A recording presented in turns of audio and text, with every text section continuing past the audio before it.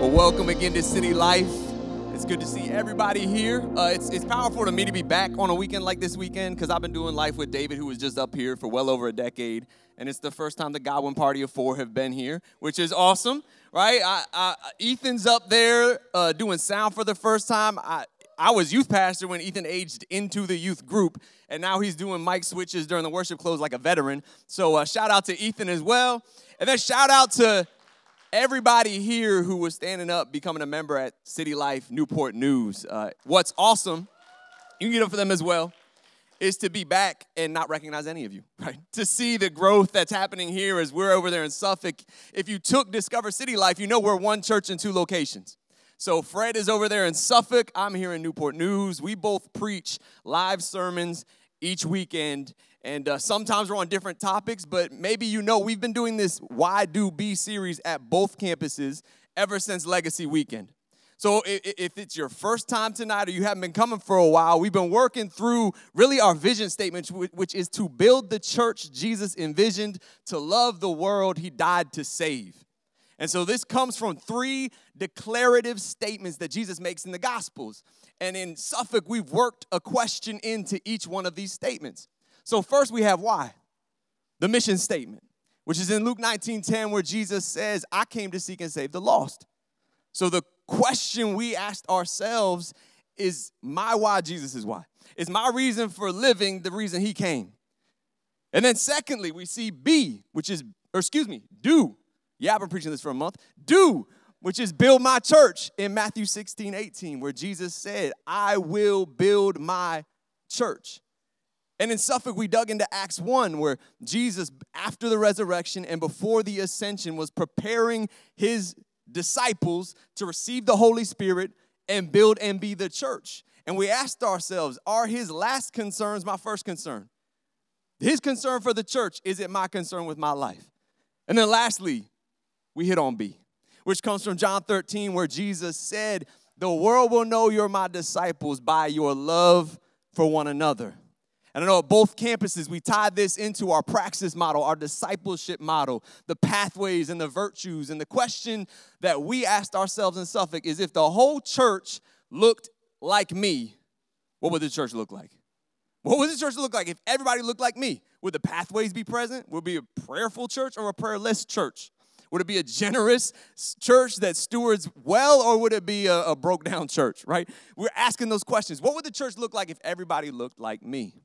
And because I'm a former art major and I love painting, the picture in that sermon was that every day we're painting a portrait of something and somebody.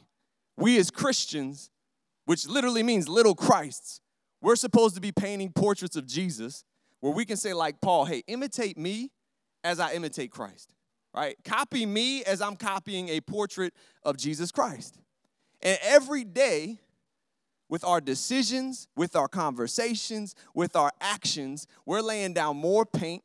The tone of our conversations chooses the tone on the canvas. And every day we're painting more and more a portrait. So the question is, whose portrait are you painting? Whose portrait are you painting? It was D.L. Moody that said, out of 100 men, 99 will never read the Bible, but they'll read the Christian. Yeah. And then it was Gandhi that said, I like your Christ, but I don't like your Christians because your Christians are so unlike your Christ. So the question is, whose portrait are you painting? Does it look like Jesus and his love and his virtue? And when it comes to portraits of Jesus Christ, there is a very famous one. It's called the Solomon head or the head of Christ. And this is, maybe outside of Da Vinci's Last Supper, the most recognizable, most reproduced painting of Jesus there's ever been. Warner Solomon painted this in 1940, and since then, 500 million copies have been printed, copied, distributed into the world. So one scholar interviewed hundreds of people trying to understand why this portrait became so popular. Talked to hundreds of people about their feelings for the painting, what they thought about it, and one woman put it that the picture appealed to her simply because it showed just what Jesus looked like. To which I throw a flag and say, time out. I'm throwing a challenge flag. That looks more like a Midwestern college grad than a Middle Eastern man that was born, raised, ministered, and died in the Middle East. But you'll see all variations of Jesus painted. You'll find dreadlock Jesus. I went to India to pick up my son who I adopted. There's Indian portrayals of Jesus. Why do we do this? Because painting our face on Jesus makes him relatable, makes him approachable, and the familiarity and tenderness of this salmon head, which looks like an old Olin Mills portrait that I used to get when I was a kid, right? That's what makes it so attractive to our culture. But I bring all this up to pivot to tonight's sermon and beg the question, are we being made more and more into the image of God, or are we shaping God into our own image? And I'm not talking about paintings. I'm talking about the way we live as Christians, right? The way we handle the Bible or move the goalposts on its truth in a post-truth society. Are we being made more like God, or are we making him more like us? There's an old song lyric from decades ago that said, we've put a mirror in the sky. We look up and see ourselves magnified. Our God looks like you and I. We've put a mirror in the sky. You know, I wasn't just an art major. I was a double major. I also majored in English. So I love stories. I love tales. I love epics, whether it's a movie or a book. And the ancient Greeks were some of the best storytellers that the world has ever known. Because they were thinkers. They were philosophers. They would study man. And then the stories and epics that they wrote would take their observations of man and amplify it onto their gods and their deities and all the things that would happen in their epics. So that's where we get maybe a character you've heard of, Narcissus. And even if you're not familiar with this story, that kind of rings a bell, because in our English language, we get the word narcissistic from that very story, because the truth of the tale resonates through history. So Narcissus was this good-looking guy, like David, right? Good-looking guy. He scorned all lovers, right? Until there's no mirrors in this day. He first sees his reflection in a body of water.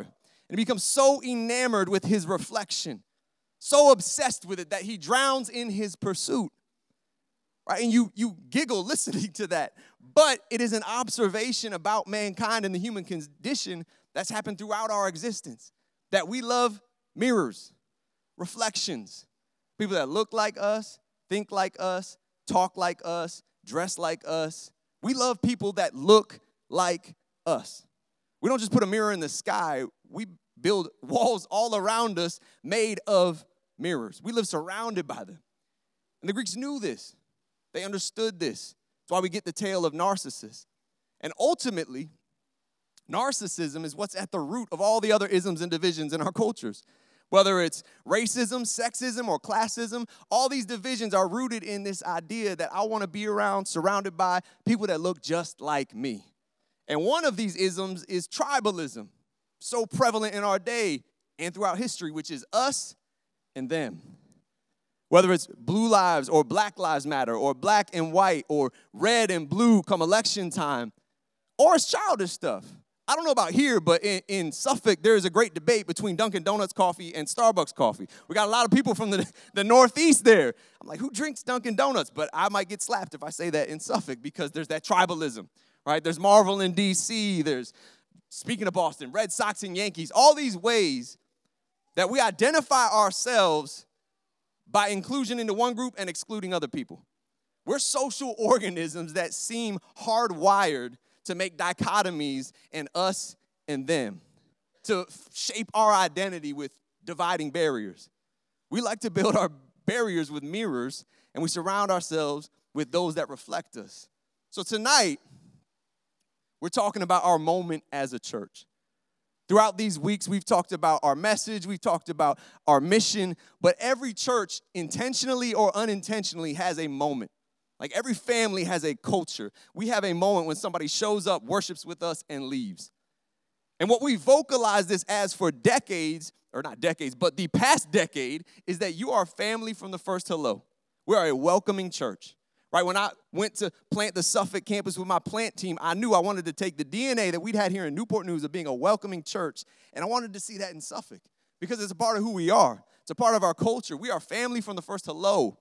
I always think of 1 Thessalonians 2:8, where Paul says, I loved you so much that it was my honor not just to share the gospel with you, but our lives as well. There should be a sharing of lives as a church, which is like a family of faith.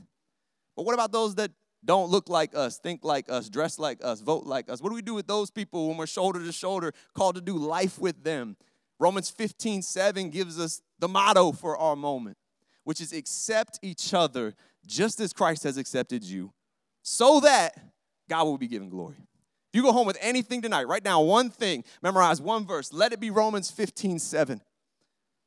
And that accept, that's bigger than like moving your purse so somebody can sit in the same pew with you, right? It's bigger than just worshiping next to somebody on a Saturday. That word accept in the Greek speaks to brother and sister.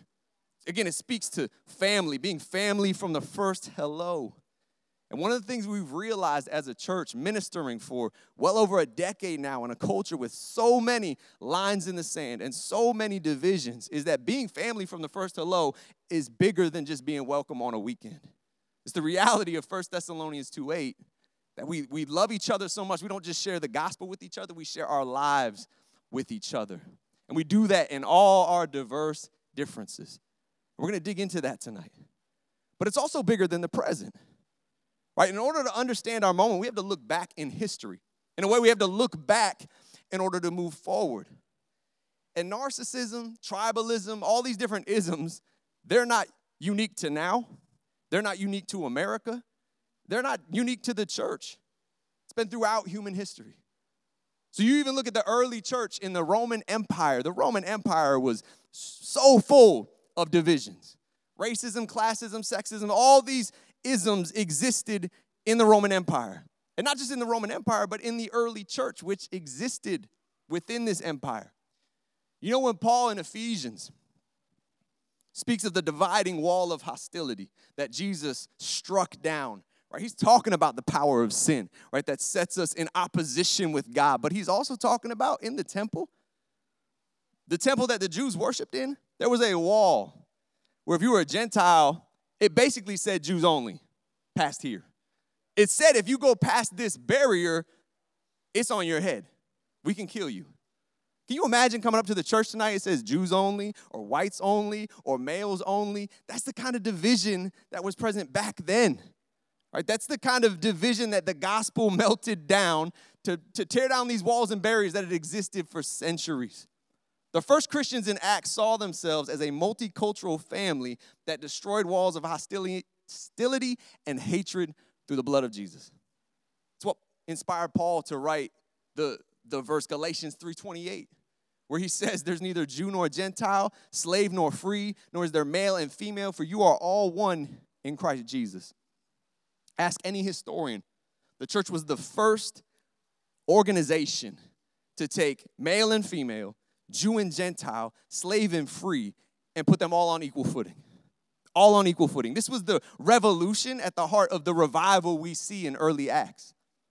And if you go through history, work your way through history, maybe the greatest revival we've seen outside of early Acts is the Azusa Street Revival in LA, which again rivaled anything we've seen since the early Acts, the first century. And it was led by a young black pastor named William Seymour.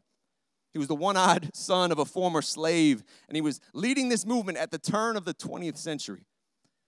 There's all kinds of stories. You should study it up if you've never read up on it, but maybe my favorite is when he first went to California, right? He's like, I'm going to minister, and he preaches at a church, and he preaches on the gifts of the Holy Spirit, prayer languages, and they locked him out. They literally kicked him out of the church, locked the doors.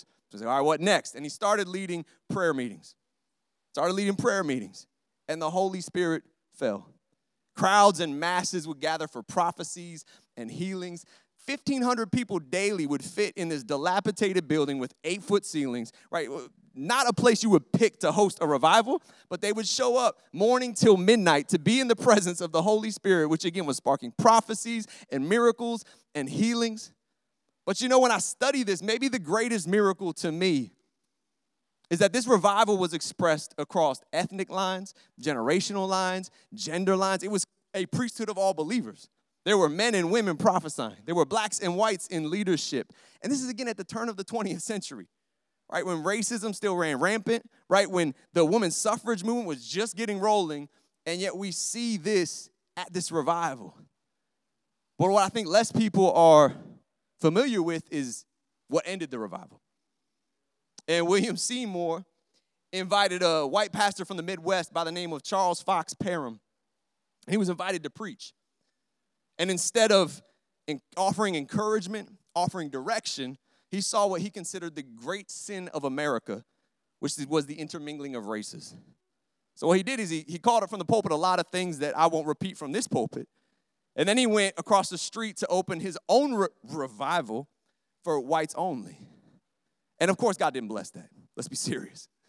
That didn't last. But he had driven his wedge of division, and more pressure got applied to that, to where the white pastors that were a part of this black church of God in Christ went off to plant their own churches, all white congregations. I share that because no movement, no revival, no church is immune from our flesh's tendency to surround ourselves with what makes us comfortable. Mirrors. People that think and live and look like us. It's why division can creep in and cripple the greatest of revivals. You know, the church today will cry out for revivals like that one, but we don't weigh the history of division and its presence today. You know, I think we so often think of self-centered as me and you, like self-centered, I'm about me, but I think there's just a variety of self-centeredness where we are in the present, and anything that happened before me, I don't see how it could affect us now. But there's so much rooted in our culture that still affects us today. Still can sow seeds of division, even in a healthy church, if we're not careful. And we got to be careful. Because, again, this happened at the turn of the 20th century. All of this, I feel, is even escalated in the 21st century. Why? Because technology. What's great about technology is I can follow news sources from India, where I adopted my son. I can hear voices from the church in Africa, which is thriving. I can follow all of this globally. But at the same time, I can carefully curate what voices I'm hearing from. I can follow, I can mute, I can unfollow. And what I do is I can curate the voices I hear from. And in a culture where you seek your happiness above all else, we don't want to hear from voices that disagree with us. What doesn't make me happy in the moment is somebody disagreeing with my heartfelt convictions, right? So often we'll mute those, we'll unfollow those, and what happens is we build an echo chamber.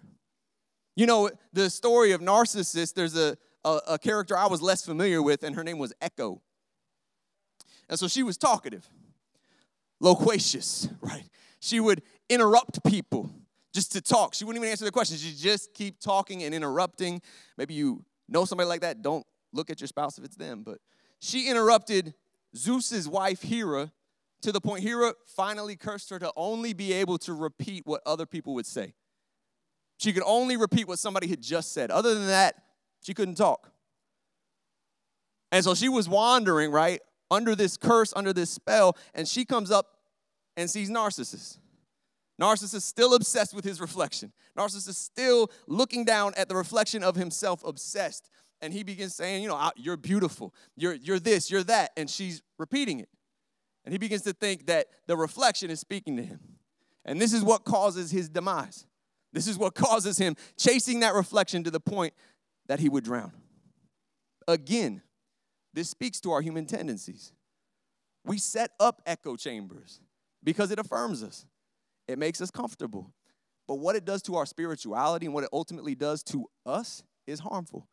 You know, I share the story of Narcissus. I share the story of Echo because when our family of faith is contingent on people that look like us and sound like us, ultimately we begin worshiping ourselves, not God. Not God. And I've truly begun to have this appreciation for the church in our modern era. Because again, in our modern era, it's so easy to do this. Build echo chambers, surround ourselves with people that think just like us, hear from people that think just like us.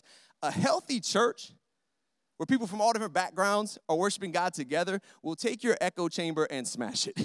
It will take your hall of mirrors and demo the entire hall. And ultimately, that destruction, it's a healing and it's a gift because you're not going to be able to take those with you to heaven.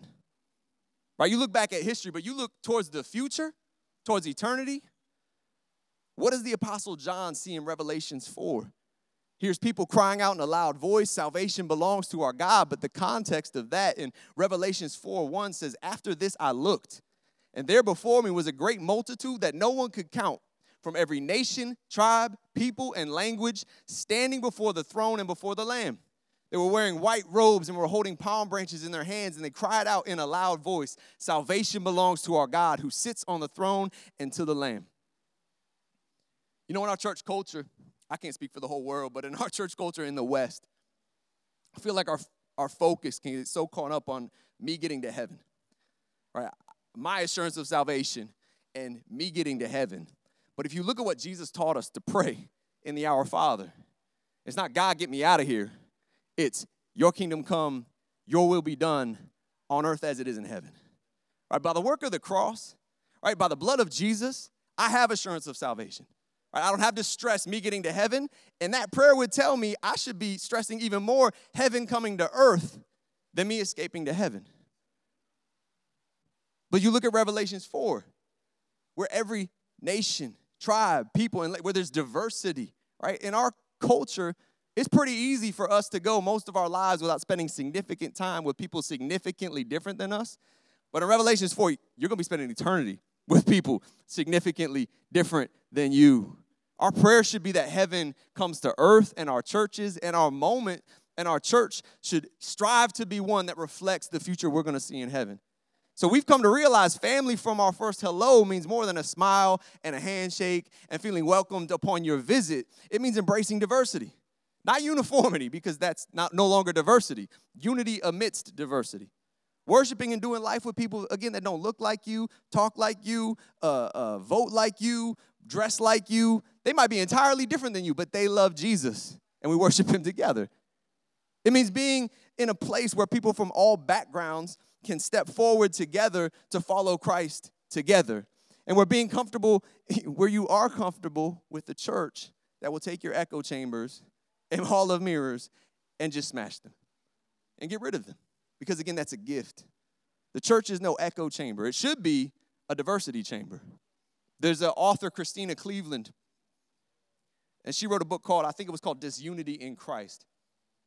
But the quote from that book is that people can meet God within their cultural context.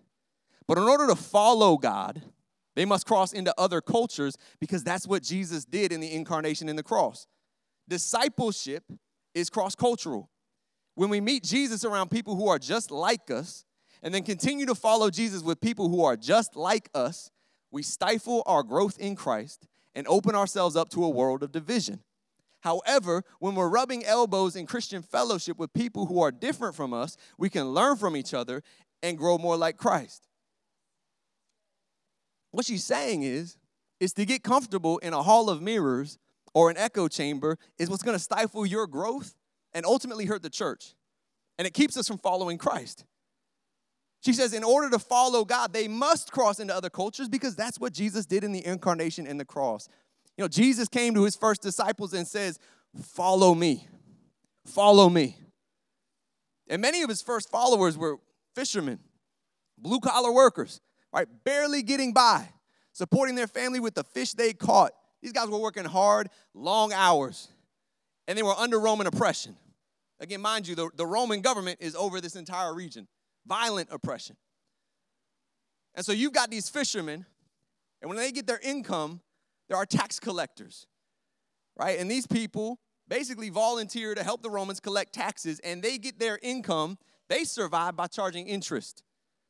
So there were tax collectors that were Jews, right? And they were essentially aligning themselves with the Roman government and robbing their own people. You can imagine the kind of things that these disciples as fishermen thought about tax collectors. They're good for nothing. They're worthless, beyond redemption, scum of the earth, right? So these fishermen go to follow Jesus. And in all their prayer circles, all their small groups, all their Bible studies, right there in that circle is Levi, right? No, also known as Matthew, a tax collector that Jesus called to follow him. And we see that from the beginning, from the very first disciples who followed Jesus' command to follow, following Christ and reconciliation have been inseparable. Inseparable. Our impulse is tribalism, to surround ourselves with other fishermen. More mirrors, echo chambers, but following Jesus will always take you across lines in the sand in the name of love. Jesus lived a lifestyle that destroyed tribalism's cry of us and them, or us versus them, and he replaced it with me for them. Right? If there was those people in that culture, those were the people that Jesus was pulling up chairs with to eat dinner with. But why isn't the church in our culture living the same way? There's a stat I've shared in Suffolk multiple times. I'm probably sick of hearing it, so I'll share it again here. It was found last year that 82%, in a massive survey of thousands of people, 82% of American church-going Christians don't open their Bible outside of the weekend service. So, translation, 82% of people aren't opening their Bible. They're not reading their Bible. The people that are going to church, calling themselves Christians. But then you compare that to the diet of media that we ingest every day and every week. It's not surprising that we look less like Christ and more like our culture that makes money off of and lives off division. Whether you're talking about cable news or Sports Center, right? They need a debate, right? They need division. If there isn't some, they'll make some because that's how they make a profit. It's ratings fueled by division. And so often when there's a debate, whoever's on the other side of the debate, those people become caricatures. They become straw men, right? To where all progressives are fill in the blank. All conservatives are fill in the blank.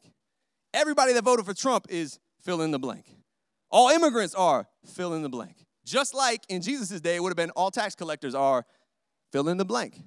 But Jesus always calls us to see beyond our broken cultural characters and see one another's common humanity again. But we're an American church where we spend way more time consuming media than we ever do in the Word. And we just lean the wrong direction. Right? We're an American church, and it shows in the way we love, in the dividing walls that we let stay standing in our lives. It shows in the lines of the sand that we operate from, the us's and them. Steph and I, we adopted Raj from India almost 3 years ago now, but it was a 4-year process. And it was an international adoption from the start. We had to pivot from Ethiopia to India for circumstances we couldn't control, but it was always an international adoption. And when you're walking through stuff like an international adoption or brain surgeries, like people have questions, right? They've never experienced this before, so they're curious. And so people would ask questions about this international adoption. Sorry. And a question that I got multiple times, enough to count on one hand, but it was people in the church, and the question would be, well, why don't you adopt from your own soil? Or why don't you take care of your own? Some of them got the courteous short answer, right? But again, these were people I knew were Christians, right? So some of them got the longer confrontational answer, where it's like, my love is not based on proximity or politics, but on common humanity. And you can take your sophisticated excuses for loving or not loving and throw them back in hell to burn. I didn't go that far. Self-control is a fruit of the Spirit. I have a filter, right? But that's my thought. You'll know God's grace and the gospel's effect on your life by how you define your own. Who you share a dinner table with or a lunch table at work. Who you'll let your daughter or son marry or not marry. Who you'll consider adopting or you won't consider adopting because they're those people over there.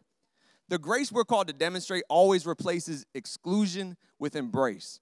Tribalism always creates our people and those people, us and them, inclusion and exclusion. But grace takes exclusion and replaces it with embrace. Everybody wants to diagnose the American church and present a path forward. But I tell you tonight, the church doesn't need more agreement from pew to pew on the hot topics of the day, on all the things being debated on the news. We don't need more agreement from pew to pew. We need more grace flowing from pew to pew. Where somebody who thinks that Donald Trump is the man for the moment in this nation, right, and somebody that would have loved to see Donald Trump out of office 3 weeks ago can stand together shoulder to shoulder and worship God together. Because newsflash, no matter who you voted for last election, you'll probably be worshiping in heaven with somebody that voted differently. You might as well start now, right? Might as well start doing life with them now because you're going to be spending eternity with them. Where if you grew up in Hampton Roads, you've never known anything but Hampton Roads. Or you're somebody that immigrated from the other side of the border last week, you can worship together. You might as well start now because you're going to be doing it in heaven. There are no lines in the sand, red, blue, black, white at the foot of the cross. There's no lines in the sand at the foot of the cross. And the Bible calls for unity. And unity by its nature happens amidst diversity. It's not uniformity, but found in agreement over all of life's, or found in agreement on all of life's details. It's found when we have grace over our distinct differences. And race and politics are huge. It's why we've spent entire sermon series on the subject in the past. It's why I've spent so much time tonight looking at those. Because again, those are two tools that the enemy uses to sow division again and again and again throughout history. We have to be mindful of them. But as I was prepping for this sermon, I felt that there were 3 ways that our mirrors can get in the way of loving people and loving our own family of faith that are less common, maybe a little more insidious, and slide their way through the back door. And the first is simply maturity and immaturity, right? Maybe a mature believer and a new believer. Carlo Corretto has a great quote where he says, God loves what is not yet, what is still to come to birth. What we love in a person is what already is, virtue, beauty, courage, and hence our love is self-interested and fragile. But God loving what is not yet and putting faith in us continually begets us, since love is what begets. Love is what helps us emerge from our darkness and draws us to the light. And this is such a fine thing to do that God invites us to do the same. God loves what is not yet. God loves people that are still being shaped. They're still rough around the edges. Might go out here tonight, cuss in the parking lot. God loves them, right? God loves them. If we're to seek and save the lost, right, to live out our why as a church, to build the church, reach people for Christ, we got to be a place where they can come to church and feel loved, feel the love of God, which loves what is not yet. How many of you, when you were coming up, had the door frame? That's what we did it on. Maybe a wall where every year you'd mark your height. You grow. Haven't done that with Raj yet. I don't know if that means I'm failing as a parent. Maybe I need to do growing kids God's way. I don't know. But yeah, I had that as a kid. Every year, maybe every 6 months, every quarter, I can't remember. But my parents never turned to me and said, hey, you're 37 inches tall. Guess what? You're never going to ride a roller coaster. You're never going to be able to play basketball. You're too short. You're out of luck, man. No, they never said that because they understood I was still growing. Right, there is a liberation in the realization that we're all still growing. We're all unfinished products. Our families understood this. May we as a family of faith understand that as well and show each other the same patience that God showed us. I was a stinking mess when I started going to church at 21. It took me a long time to grow. May we show the same patience God showed us. But then as you grow, right, you develop passions. And passions can be divisive. And maybe you think, how? How can people's passions be divisive within the church? But as a pastor pastoring people and having conversations with people, I've had conversations with people where it's like, how can they not have the same passion I have for, say, like global missions, funding missionaries, going on mission trips? How can they not have the same passion that I do? Right, you could fill in that box with all kinds of different things, but the idea is that there's something wrong with them because they need to be awakened to the urgency of this passion that I have. Again, you can fill in that blank with all kinds of things. Why don't they have the same passion for social justice? Why don't they have the same passion for the homeless, those in prison? Why don't they have the same passion for people that are trafficked? If Steph and I were mindful of this, we'd be like, why isn't everybody's heart broken for the hundreds of millions of orphans in the world? Why aren't we all adopting? Right? If we just walked down this road, we can get frustrated with our brothers and sisters, and bitterness can creep in. But if we're a family from the first hello, right? You might have a brother that was an artist, a sister that played basketball, another brother that liked music. There's a diversity of passions. And guess what? That is a gift to the church. Because here's another newsflash. Everybody can't do everything. So when there is a diversity of passions in the church, sometimes the enemy can use that as division and sow seeds of bitterness, but really it is a gift to the church. It's a gift to the family. And in the same way where in our families there was a diversity of passions, there's a diversity of passions here, and it's a beautiful thing. I believe God loves it.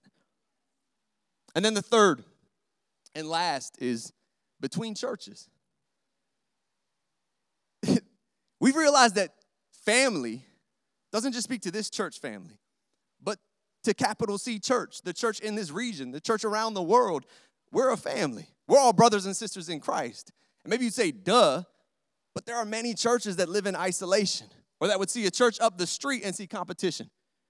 Right? There are churches that would see churches of other denominations and say, yeah, I'll pray for you, but I'm not partnering with you, right? Because there's different beliefs on lesser doctrines. But reaching a city, right? Forget reaching the world, even reaching our region, our city for the kingdom of God, seeing revival, it's going to be the work of churches, right? Churches that partner together, link arms together, serve together, love the community together. You know, sharing a building is a dream that we've had for so long. It's so beautiful to come here in Newport News or office in Newport News and see different pastors, right? I went down to get ice for my iced coffee, and Pastor Mengi is in there cleaning out his mug. John Ware's wife is setting up for a life group. I'm like, this was our dream, right? To have all these churches together, rubbing shoulders, building the kingdom together. There's churches where that's a nightmare. Trust me. There's churches where that is a nightmare. And in Suffolk, we partner with a Lutheran church. Right? There's churches of different belief systems that maybe don't agree with us on everything meeting here. But I think God loves this. Because you know what? We're going to be worshiping together in heaven. Might as well share a space here and now. Because we're going to be sharing space eternally in heaven. But to land this plane, again, the Greeks philosophized and tried to understand the heart of mankind, and they included this in their stories. But the Apostle Paul, right? He understood the human heart, and I would say on another level because he had revelation from the Holy Spirit, and he included this in his epistles. That's why in almost every epistle, he includes a statement on division in all its forms, tribalism, racism, sexism, classism. Like, I was studying for this sermon, so I had to collect them all. Again, Galatians 3:28 is probably my favorite, that there is no longer Jew or Gentile, slave or free, male and female, for you are all one in Christ Jesus.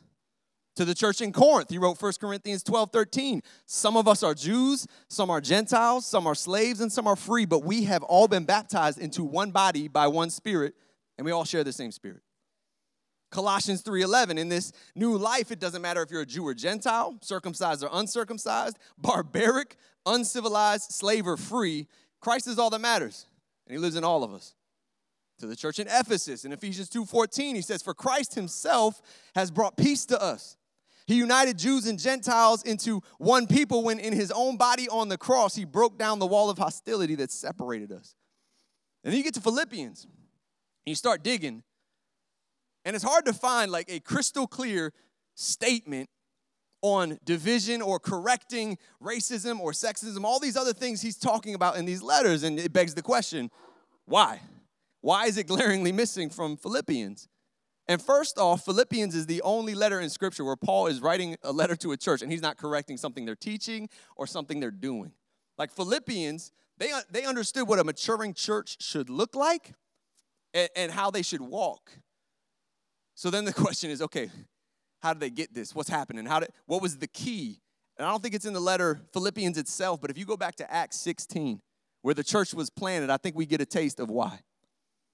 Because in Acts 16, the first person you meet is a woman named Lydia. She's Asian. She's wealthy. She's basically a fashionista. And when Paul meets her, she's hosting basically a Bible study next to the water where maybe they were doing baptisms. I don't know, but he walks up on that, and the way he shares Jesus and the gospel with her is intellectually because she's a thinker. So the second person we're introduced to from this church in Philippi is a trafficked slave girl. Unlike the independent Lydia, she's been impoverished and exploited. She's Greek. And when they meet her, she's out of her mind. She's possessed. Right? She's not saved by intellect or argument, but Paul rebukes the spirit, and she's saved by the power of the Holy Spirit. That's the first two. The third we meet again in Acts 16 in the same city is a Roman jailer. Probably not rich, probably not poor. He's a middle class, blue collar, likely ex-soldier who enjoys his job, and I always find it funny, probably too much, because they give Paul to him and say, take care of him. Instead, he tortures him, right? So this guy, BC, was a jerk, right? So we can note that as well. Blue collar, middle class, jailer. So at this church, with this church plant, we've got a wealthy Asian fashionista, a formerly possessed and trafficked slave girl, and a blue-collar Roman jailer. right? 3 people with wildly different behaviors, worldviews, backgrounds. These people, superficially, were incompatible. And they, with Paul, planted the most healthy church that he ever planted. You know, I can remember at 21, again, I was a mess, at the church plant in Newport News in that theater with probably 50 to 60 people and looking around the room and thinking, like, I could probably count on one hand the people I would, like, be doing life with and friends with if it wasn't for Jesus. Anybody else ever been there? Thank you. In Suffolk, they did not affirm that. I thought I was crazy. I was like, man, I must have really been a jerk. But it's okay, because the church should be a community that never would have formed on its own, right? Aside from the grace of God, a fashionista, blue-collar jailer, and formerly trafficked, demon-possessed girl, they're not going to be rubbing shoulders daily and weekly. But I got the worship team come up. I'll just close with this question. How will you respond when you're in church and you're called to do life with in a life group or serving alongside your tax collector? Those people are fill in the blank, right? What will you do in those moments? We're doing life as a family, not just people who tolerate each other, but doing life as a family, brothers and sisters, brings you alongside people you probably fundamentally disagree with on many of the hot topics of our day. The one who believes, maybe behaves differently than you. Again, may Romans 15:7 be the verse we take home, where it says, accept each other just as Christ has accepted you. Why? So that God will get the glory. And again, this word accept is not tolerance. It's not making space for. No, it's life together. Family. Unity amidst diversity. And just as Paul does here in Romans 15:7, Jesus tied unity and acceptance amidst Christians to God's glory. Because he's praying for the church in John 17 when he says, I pray that they will all be one, just as you and I are one, speaking to God the Father. As you are in me, Father, and I am in you, and may they be in us so that the world will believe you sent me. You know, if Jesus is going to be lifted up and the world will know that God sent him to die for them, it's going to take us laying down our mirrors, our proclivity for echo chambers, and coming alongside the diverse family we have here in worship. Recognizing the diversity in the family of faith and the unity that we're called to in the midst of it. Accepting others as Christ has accepted us so that God will be given the glory. We don't have unity due to agreement in all things. We have unity because God's grace has covered all things. We talk all the time throughout our history as a church about heaven now, heaven forever. And it's in the Message version of Corinthians where Paul says God wants to whet our appetites for what we're going to experience in heaven. And again, as we saw in Revelations 4, what we're going to see in heaven is people from all different backgrounds. In the world's terms, superficially incompatible, worshiping into eternity the God who saved us all. And so tonight we're going to do just that. We're going to praise. We're going to give God glory. And let's praise Jesus, who, thank goodness, didn't subscribe to tribalism or us versus them. Because we in our sin drew a line in the sand with God where we chose us. We chose lesser things. We've all sinned and fallen short of the glory of God. And yet Jesus didn't see us versus them. He saw me for them. He saw me for each person in here by name. And Jesus, we're going to stand tonight and worship you together. And I pray that you would take the seed of the word tonight and begin to shift perspectives and paradigms and encourage us if we need to be encouraged, challenge us if we need to be challenged, convict us if we need to be convicted. But above all else, Lord God, we leave this place tonight worshiping you. Not just with the songs on our lips, but the conversations on our lips as we leave, the interactions we have that are going to paint a picture. May it be a portrait of Jesus. May it be a portrait of heaven with all its diversity and unity amidst differences. Thank you, Jesus, for all you do for us. God, we worship you tonight. And as we go into worship, if you need prayer for anything, the Holy Spirit transcends any sermon or any plan. If you need prayer for anything, we have people that would love to pray for you. But let's stand and let's worship and praise Jesus Christ in this place tonight.